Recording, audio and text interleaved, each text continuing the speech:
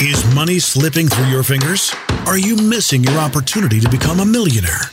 Welcome to The Millionaire Choice, where we talk to millionaires and future millionaires about how to build wealth and what to do with it once you have it. We're here to help you do two things: make your millionaire choice and create your own millionaire plan. Here's your host, speaker, wealth coach, and author of The Millionaire Choice. He made his choice, and he created his millionaire plan at age 25. Now it's your turn. Welcome, your host, Tony Bradshaw. Welcome back to the Millionaire Choice Show. And today on the show, I'm really excited to be introducing you all, you future millionaires out there, to Derrick Kinney. Derrick and I have just met for the first time here in the last 15 minutes. And man, does he have a great story and a great heart. He's going to bring something new that you guys, I don't think, have heard on the show before. And I'm eager to give him the floor and let him share his heart about money with you. He is the author of Good Money Revolution and host of the Good Money Podcast. So if you were looking for another money podcast to listen to, check out Good Money Podcast. I'm sure it's going to be a good one for you guys to check out. Now, another thing you need to know about Derrick is that he formerly owned his own financial advisory business, sold it just a little while ago. But before he sold it, he was actually named by Forbes as one of the top financial advisors in the country. So we're in for a real treat on the show today. Welcome to the show, Derrick. Tony, thanks for having me. I can see why your listeners love the content, because we connect so well. And I think this is going to be a really engaging, fun conversation.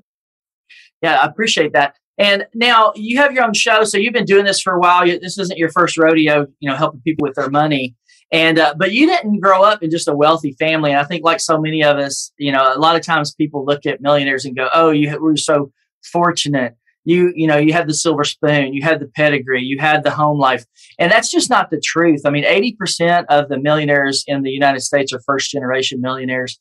I'm one of those. I believe you're one of those as well. But it seems like the concept of money and building wealth actually clicked for you a lot sooner than it did for me. Well, it's interesting because growing up, I just liked money. It was fun to make it. It was also fun to give it. But, growing up, I was in basically, I'd say, a lower middle class household. Most people want to tell the story of I walked uphill, in the snow both ways and had to carry a baked potato to keep me warm and eat that for lunch and do that again the next day. It wasn't a story like that, Tony. But what I realized was I had a mom and a dad who deeply cared about my sister and I.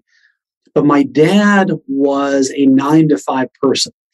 And so he would work really hard from 9 to 5, but there wasn't any additional money above that.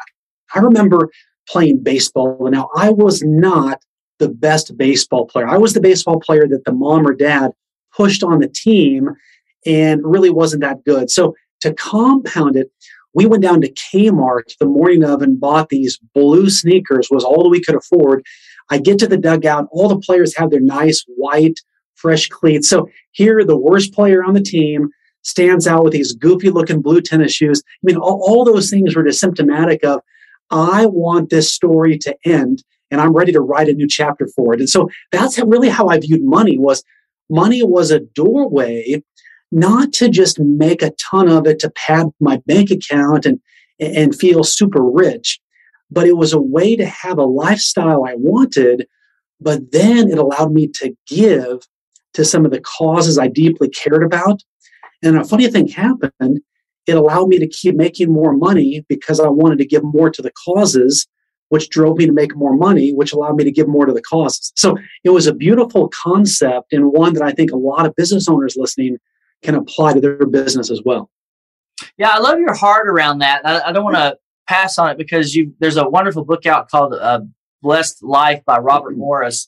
And it comes from the same vein that I think where your heart's at, which is you develop very early a sense of giving, right? And so that was really what drove your drive for finances and to build your financial, future. That's a rare thing. Most people don't look at the purpose, develop their purpose that young. It sounds like you had a purpose behind your money at a very young age. Well, I did. Now, part of it sort of happened to me. So let me take you to college. And I graduated the University of Texas at Arlington. And as a communication major, I took one finance class in college. I realized not many people were looking to pay big bucks to a liberal arts graduate. So the jobs I took were either the fundraiser for the United Way or working as a marketing person. So I go to work for a marketing company, and I'm the one non-engineer there. Okay, all these guys are bringing their dogs to work. They've got the ponytails, the shorts, the flip-flops, and I'm kind of a nice dress-it-up kind of guy. So I'm there about a year, and this is the type of company, Tony, where the boss would come to us on Friday and say, hey, by the way, Saturday, tomorrow's going to be a work day. We need to catch up on stuff. And I would just melt because I'd already had plans made with my wife and had to call her and say, honey, the boss said tomorrow's a work day. But I think really the deal that broke the camel's back was our paychecks bounced twice.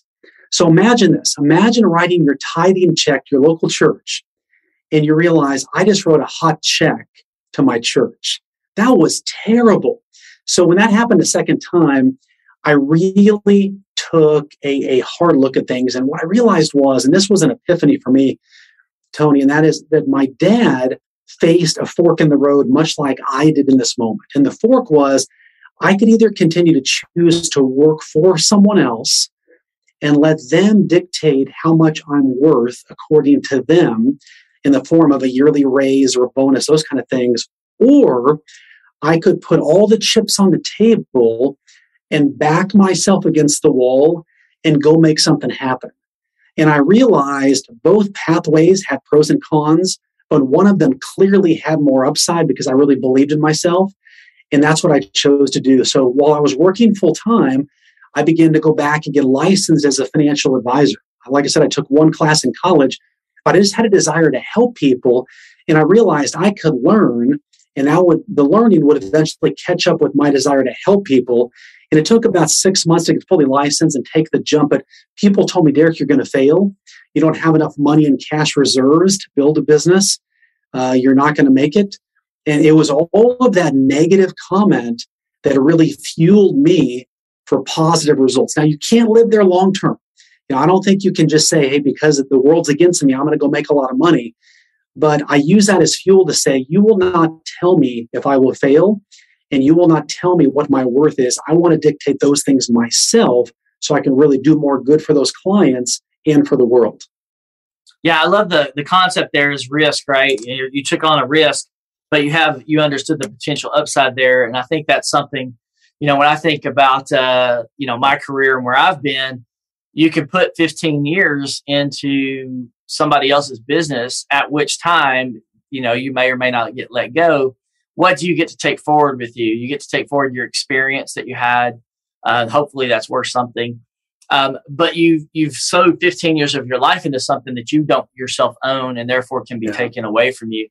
And I think that's a newer thinking for me because I grew up with the job mentality. My parents worked really hard. My mom and dad always worked for someone else. I worked with them. So I learned, a good, solid, strong work ethic. But the concept of working for yourself or having that amount of freedom is something that's only been new to me in the last, 5 years, 6 years. And the interesting thing about that, I'm sure you'll say this too, is the amount of freedom you have to come and go as you want and do things with your family. You still have, obligations, but it really takes you a while to get your head around that. It's like a different place. It's like a different world almost. And I think for people that haven't been there, it's hard to understand. Like, you mean I don't have to settle for 3 weeks vacation a year? You mean I can go spend 3 months in Florida every summer with my kids and my family? What are you talking about? Like, that's something totally different, So have you been able to take advantage of that side of not having a job and being able to have more freedom? Yeah, it's interesting because looking back on my dad, he lived in a world of being told what to do. And he was such an encourager to me. He would always say, nothing ventured, nothing gained. And he would always talk about taking a risk and making money, but yet he would come to the precipice, but he couldn't do it. And I remember my mom asking me one time, she said, just out of pure curiosity, she said, Derrick, are you a millionaire? And the moment my mom asked me that question, it flooded me with so many emotions because I said, yeah. And in my world, that didn't mean a whole lot because I knew that what it took to get to the first million and then the second and the third, it just advanced in levels. But she was raised with, if you're a millionaire, then you're set. And so we saw the word millionaire from two different paradigms. Mm-hmm. And my dad would often say, he died about 1.5 years ago. He would say, Derrick, how did you take so much risk? I don't understand how you could do all that. And when I told him, well, Dad, you take one risk and then you typically take a setback and you move even further forward. And then you take a second risk, having learned what you did from the first risk. And you're basically de-risking as you're taking on more risk. And he really couldn't get his head around that. But I realized you have to take risk to then have less risk on your next risk because you're betting on yourself at deeper levels every step that you're moving up that ladder. So, I think back even as a financial advisor, my first acquisition was a financial planning practice in Dallas. And this would have doubled our size. And there was no way I could afford it. But I just prayed, God, if you want me to buy this, I'm going to keep moving forward. You keep either opening the door or closing the door. And the door kept opening and kept opening. And the bank financing completely fell through. I had to have a relative, I didn't have much money back then, loan me the down payment for it.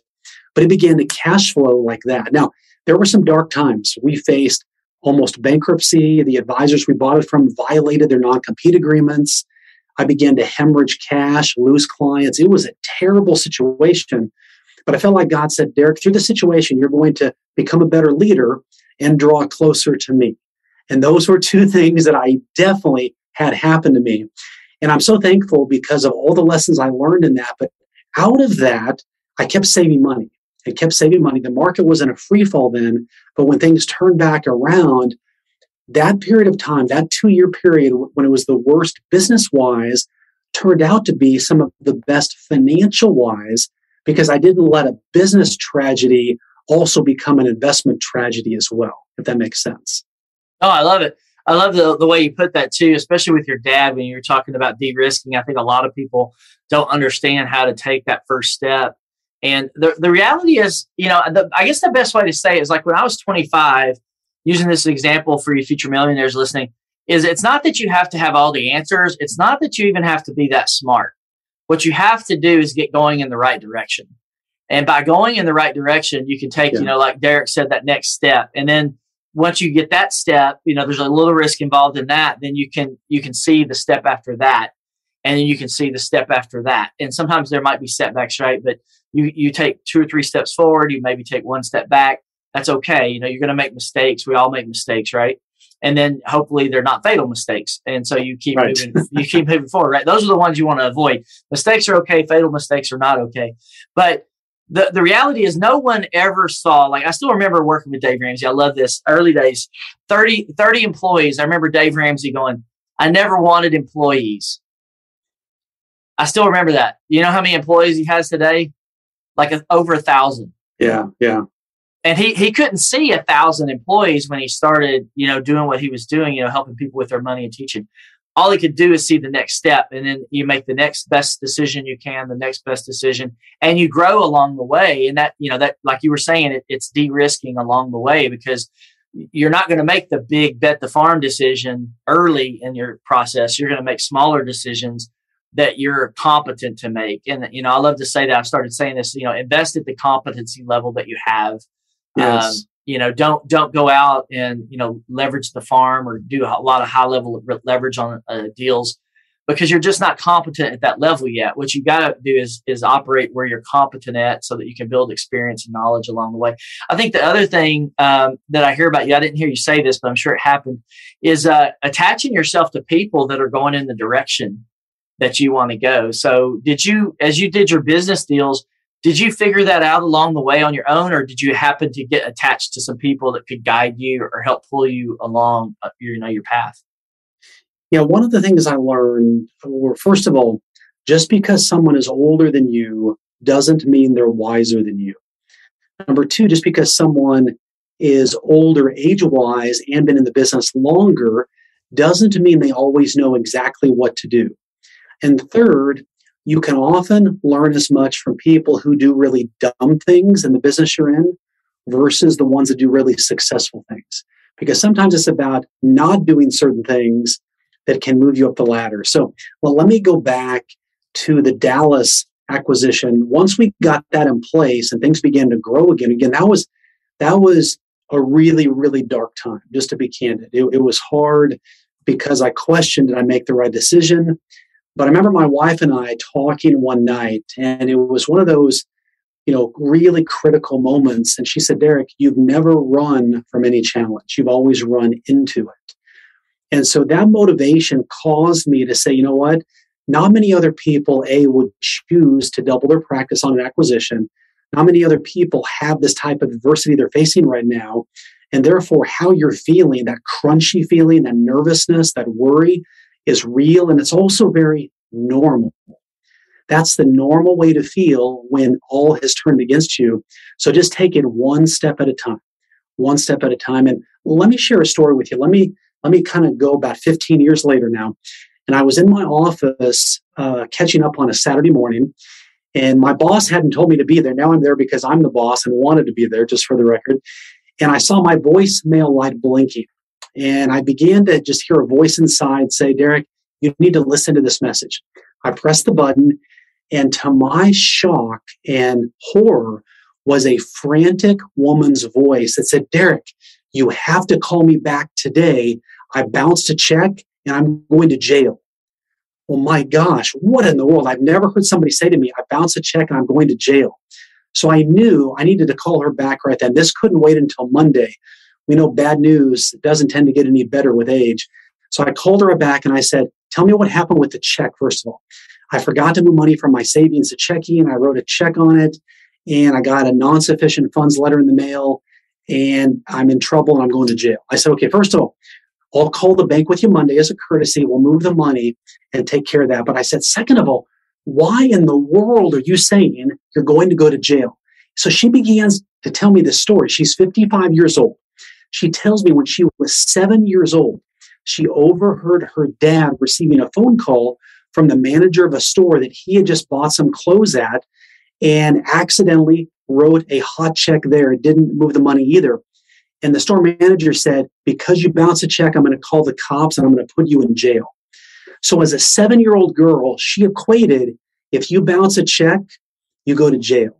Now, when I began to hear her say that, it was an epiphany for me, because this was a woman who on the outside looked successful, but mentally was held back financially, wouldn't take risks. She wouldn't buy the investments that I had suggested that had done very, very well, but she couldn't make the decision. And what happened was she began to share with me, as we began to dig deeper into this, her money beliefs were based on that she wasn't good enough, smart enough, and that she simply wasn't going to do well with money. That's how she lived her life. That was her belief system. And so for anyone listening right now, especially those that want to aspire to be a millionaire, you have to analyze, how do you see money right now, and why is it important to you? Just to say, I want to be a millionaire, and when you get there, you're going to realize it's kind of a lonely place because there's not a whole lot of other people with you, and there's not a cause as to what you can actually contribute to at that point to really make a difference. And so what it taught me was I needed to believe that money was good, money was not bad, more of it was better, but not for how much I could build up in the bank account. And I always said that 2 commas was better than 1, but for the good that I could do in the world.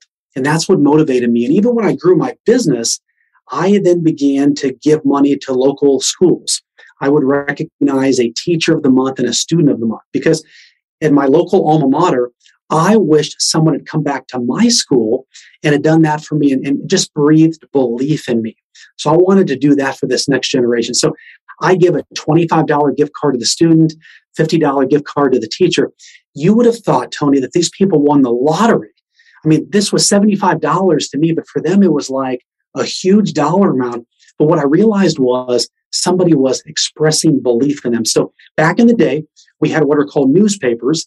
And so I would take a picture of myself and the principal and the student, and then a picture of myself and the principal and the teacher, and put that in the local newspaper.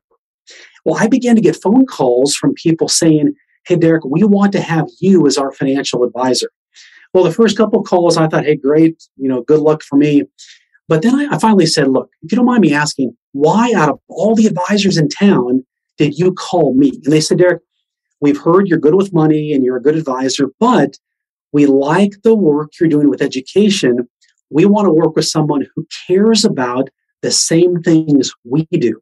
We like education. You like education. I think we can work really well together. That was the birth that I write about now in my book, Good Money Revolution, that I call the generosity purpose. And it's now picking out a cause that you care deeply about, sharing that with your customers or clients, and letting them be part of a bigger story, not just buying your product or service, but how they can be part of something bigger. So you're actually making more money and doing more good, and it deepens those customer relationships. Yeah, I love the whole story behind that. It's so powerful, just how you connect just mentally with money and with people. So you walked away from your financial advisory business, and that just happened, in the last 12 months? Yeah, I actually sold the business. This would have been January of 2020. And let me go back a quick second there. So every year I go away on what I call a sabbatical. So I take about 5 days completely by myself somewhere in the US, and I ask myself 3 questions. How can I be a better husband? How can I be a better father? And how can I be a better business owner? And so those 3 questions guide me on that time together, because my rationalization, Tony, is I want to take 1 week and really get strategic so that the other 51 weeks I run really fast. I'm running toward what it is I really, really want. And that helps me make more money and do more good. So this particular time, I'm at the W Hotel in Boston, Massachusetts. And I just felt like God was really working on my mind as, do I want to stay a financial advisor, or is it time to sell and move on to something else? I always enjoyed, TV, radio, writing, and, could I take my message to a bigger platform? And as I sat in the hotel that day, I began to write out, what are the things I would enjoy doing? And I wrote out, write a book, launch a podcast, speak, coach, consult. To my surprise, was not being a financial advisor. It wasn't that I didn't enjoy it, didn't love my clients, but I just realized I had sort of lost the passion for that. And I would be doing them a disservice if I stayed in that role, because they needed someone who had a fresh perspective and the enthusiasm. I really wanted to sell that and put my back against the wall and move forward into this next venture. So that's where I'm at right now, a year and a half into it. Well, congratulations on making the jump. I think the thing I hear, just knowing this business and reaching people, after working with the Ramsey organization, is you're reaching a force multiplier. So you're very limited in the amount of people you can help as a financial advisor, but you're virtually unlimited in the amount of people you can help through your books and your process. So I'm eager to see what it looked like in 5 years after you've been out there, taking everything you've been equipped with on the front end, the financial knowledge, the heart of giving that you have, making a difference in people's lives, and you're able to build up your platform through the books, your show, and anything else you may end up developing. So where are you you've been at this for a while. What are some of the biggest money problems you've kind of seen that you've helped people deal with, the most common things that kind of train wreck them and that keep them from getting on the right track and building wealth? One of the things that I find is that people determine they're either financially successful or unsuccessful where they are in their life right now. So let's say someone is 25, but they made some really bad money decisions. They begin to think, I'm just not good with money. Or somebody who's 55 that thinks, I haven't saved enough. There's no hope for me. I can't do anything. And I really want to be a hope dealer to people right now and say, look, just because you haven't made the money moves you want, your past has passed. And there's many stories of people who become wildly successful in the latter part of their lives because they didn't let what happened in the first part of their lives hold them back. Rather, they use that as a teaching tool for them to learn from, to then really take, multiplier type of steps. And, one of the things I see, and this is what concerns me the most. If you were to ask me, Derrick, what's your biggest financial worry right now? That is, I meet so many adults that haven't done as well financially as they want, and they feel like they have no voice and no platform, no legitimacy at all to tell their kids or grandkids about money. And so now what happens is we've got one generation that didn't do as well as they wanted to, watching the next generation not do as well financially because they feel like, what do I have to tell them? And that to me is the pathway to generational disaster. Mm-hmm. I believe right now this next generation has the potential to be the most affluent, prosperous generation, not just because of the technology and the opportunities out there, but if the generation like myself can get past themselves and realize the mistakes you've made with your money, the goof ups, the really dumb things you've done, can actually be tremendous vulnerability lessons for your kids and grandkids.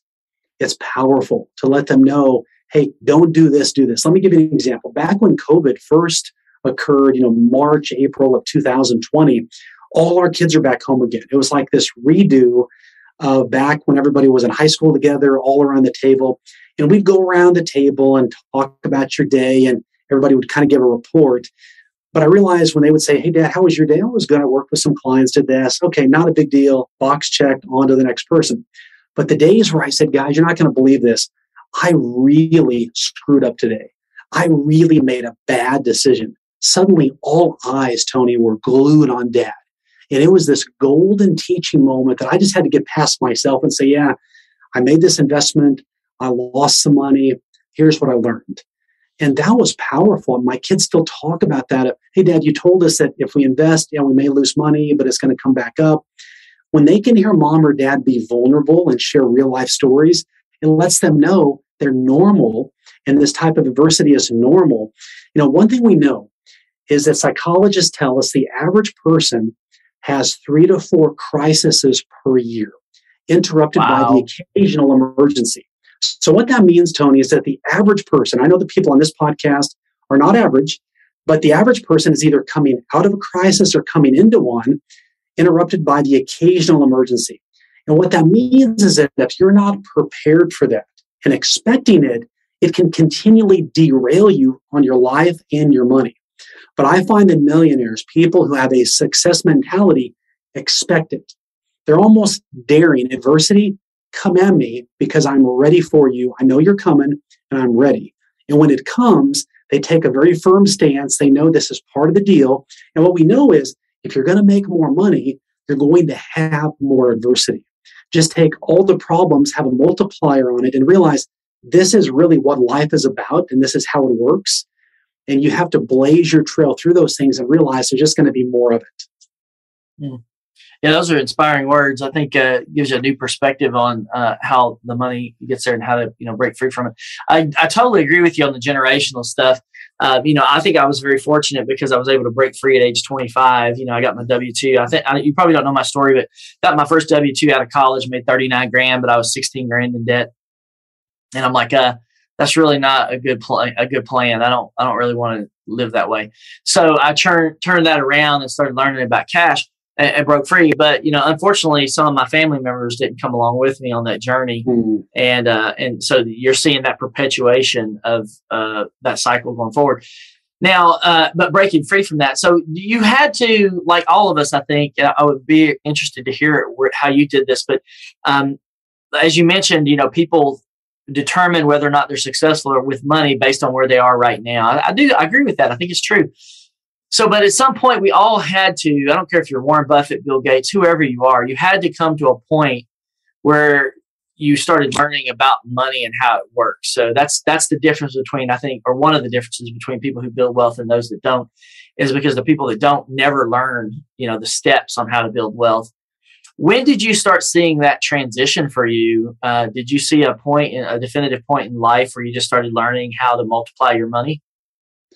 Yeah, there were 2 moments that really stand out to me. First of all, I didn't know that I could become a millionaire.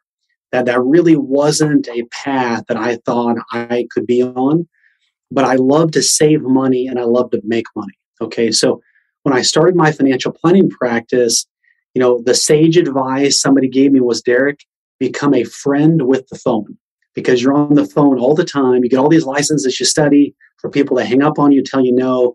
And then he said, don't take any of it personally. Because when people hang up on you, they're not criticizing you. You may have just revealed a crack in their situation. You may have made them feel vulnerable, whatever it is. So I began to grow my business. And what happened is I placed a high value on the expertise I had. I had the mindset of a specialist. I did not want to act like a generalist.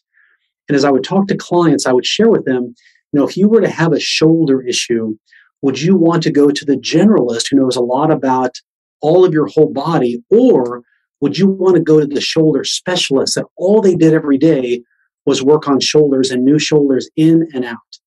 And they would always say, I want to work with the shoulder specialist. And I would tell them, of all the advisors in town, there's a lot to choose from, but I'm a small slice in the pie as a retirement income specialist. I'm a fee-based advisor. So I was able to charge clients more because of the additional value and expertise I had, but also how I positioned myself to solve their unique problems. I would just tell, for people who want to be an aspiring millionaire, specialists are going to do better financially than generalists because of how they're perceived by their potential customers and how they perceive themselves. A specialist acts and talks and makes decisions differently than a generalist does. And so one of the things that I did is I was able to defer some money into different funds and so forth. And I just kept saving. Well, as the market came back up, what I thought was like $10,000 saved had grown to almost $100,000. And that was an epiphany for me, thinking, wow, I was saving, but compounding all of that really, really helped to grow, but also being in a business that had recurring revenue. So what I realized was in my business is I brought on clients and they were satisfied and happy and we continually added value to them. I received revenue every single year. And that revenue would keep going up the more value I kept providing to those clients. So it wasn't like I had a dry cleaner where I had to wait every day for people to walk in and pay me. This money was coming in whether I met with them once, twice, 3 times a year, or whenever. It was just recurring revenue. So that was a moment where I realized, wow, there's a pathway to become a millionaire because there's this steady income stream that's happening because I'm adding value. The other thing that occurred was, I remember this vividly. This was when Visa first IPO'd. Okay, now we'd all heard of Visa back in the day, and I just had a feeling this company is going to do really, really well because they already had all their payment structures in place. People used it. This was an easy investment. So I had 10 clients that we had talked to, and the moment that it went public, the day it began trading, I was in a hotel room on a trip, had all the client names there. We had the money ready to go, and began to buy 9 times, bought mine last. And then over the course of about 10 years, the $100,000 I put into that Visa stock grew to over $1 million. And so that was a picture for me that, so not only did I work hard for the 100,000, but the market worked hard for me to grow that tenfold. And so it gave me a whole new perspective that not only am I the CEO of myself, but I'm also the CEO of my money and making sure I'm telling my money specifically what to do. As we joke about, you can't let your money hang out in the break room with no advice or guidance that spends itself on sodas and snacks. You want to make sure every dollar coming in has been told, here's where you're going, and here's what I want you to do. And when you do that, you're making money twice. You're working hard for it, but make sure the money's working as hard for you. So those two things for me were very, very eye-opening. And then just realizing also that when you hit that $1 million mark, it's an accomplishment, but also you realize how little $1 million actually generates in income. You really need to make the second million and the third million as soon as possible to keep the momentum going. But you're a different person at each level because sometimes I meet people who realize, Derrick, I don't want to take as much risk now because what if I lose what I've built up? And so they miss out on opportunities that they would have taken when they didn't have much money at all, if that makes sense. Oh yeah, yeah, it definitely does. I think it's counterintuitive to what our emotional logic, if you want to say it that way. We're afraid to lose something, so we hang on to it too tightly, and in the end, we lose it anyway. But I love what you're saying there. There's a lot of principles. There's a lot of principles in what you said. I think one that's kind of coming to mind for me, two, I think actually is one is this concept of 10x investments. How can you take $100,000 in your case and turn it into $1 million?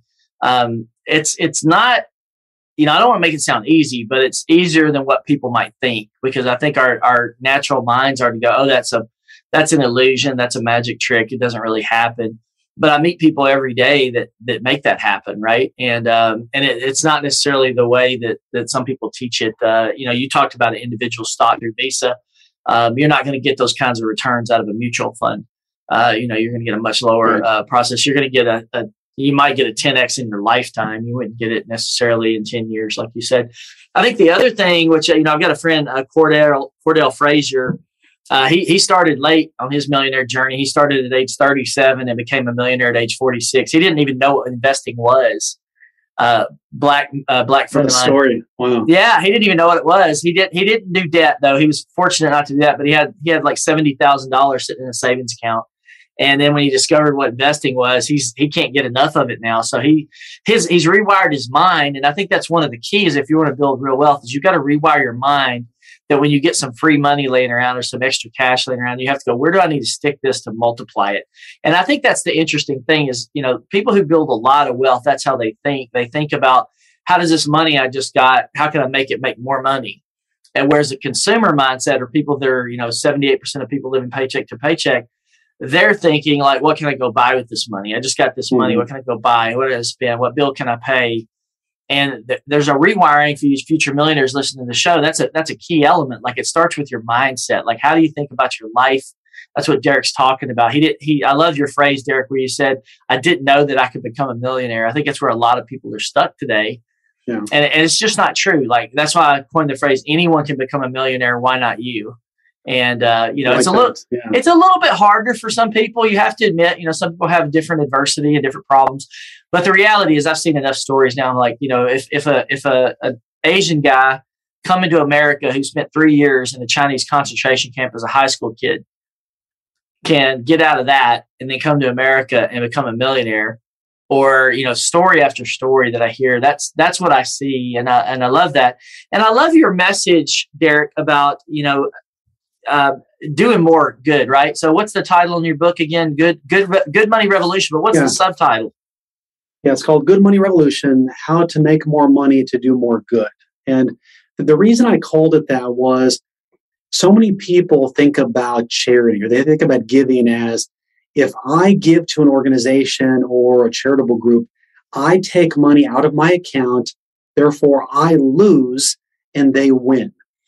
And what I want to do is completely shift people's mindset, because especially those people listening who are a business owner, this concept that I've coined, the generosity purpose, this cause that either you care deeply about, or you pull your customers and clients and ask them, hey, we've decided to give a portion of our proceeds to help a cause that's important to you.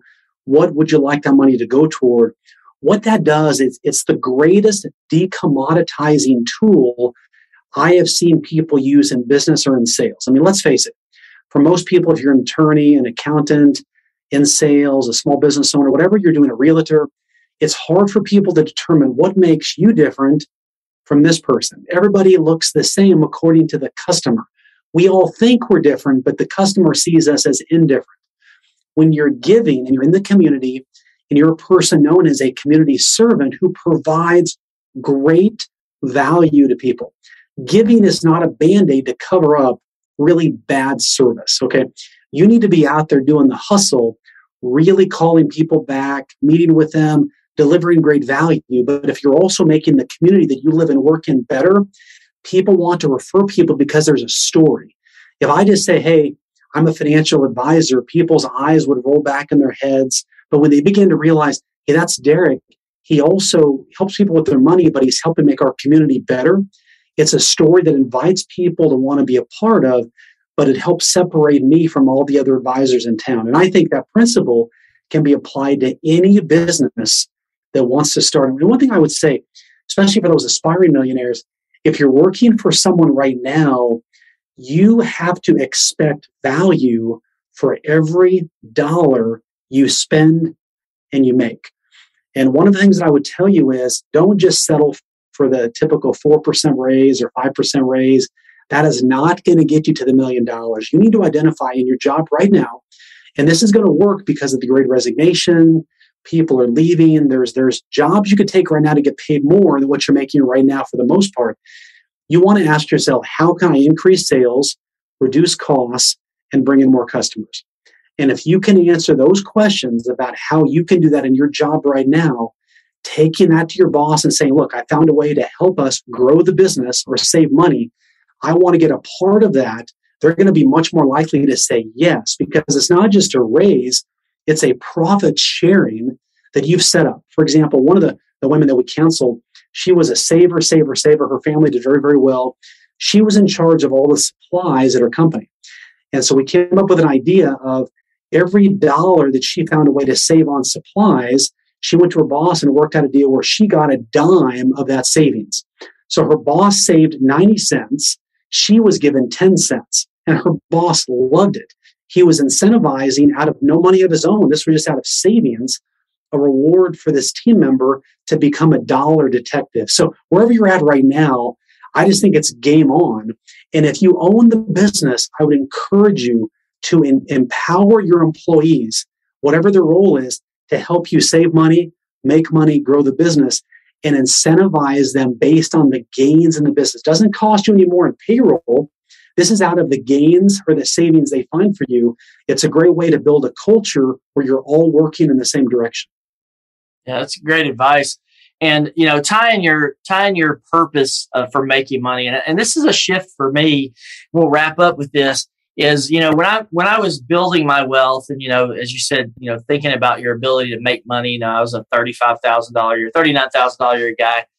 My wife started praying for 70 grand. And then, we surpassed that and kept going. But I didn't come from a culture or a family that believed you could make $100,000 or $200,000 or $300,000 a year. That was something that I stumbled into.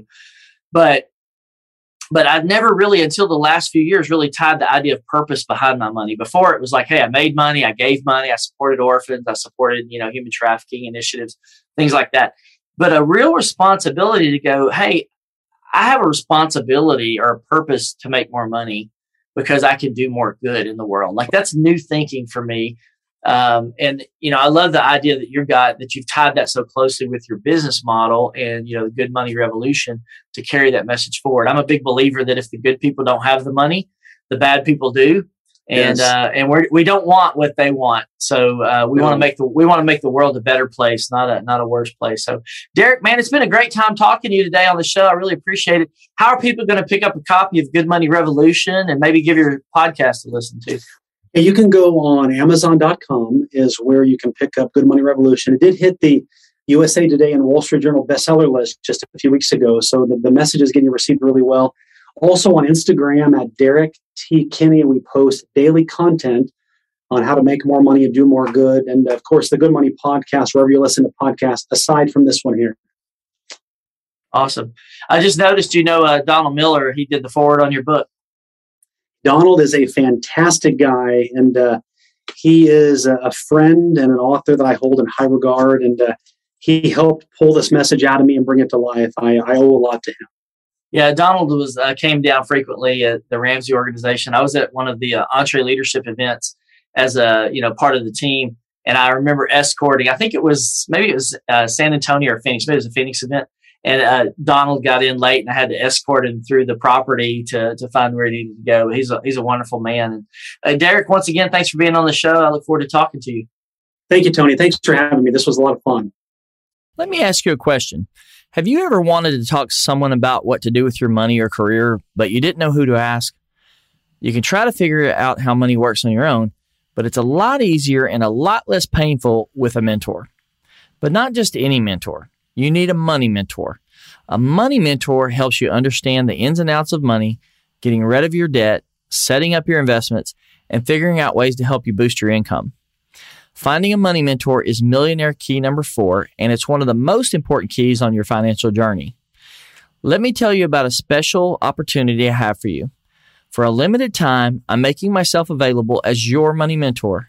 You can book 1 hour with me for free. That's no charge. 1 hour may not sound like a lot, but with just 1 hour, I know I can have a huge impact on your life and finances. It's 100% free, no risk. Visit themillionairechoice.com and register for the free Money Mentor session. That's themillionairechoice.com and click on Money Mentor. That's a wrap for this episode of The Millionaire Choice. Remember, wealth is a result of getting smarter with your money. Wealth helps you enjoy life and help people.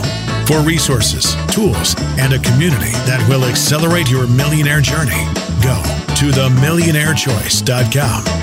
The Millionaire Choice Show shares the opinions and experiences of people and should not be considered financial advice. Before making your own financial choices, please seek out a registered financial advisor or certified financial planner.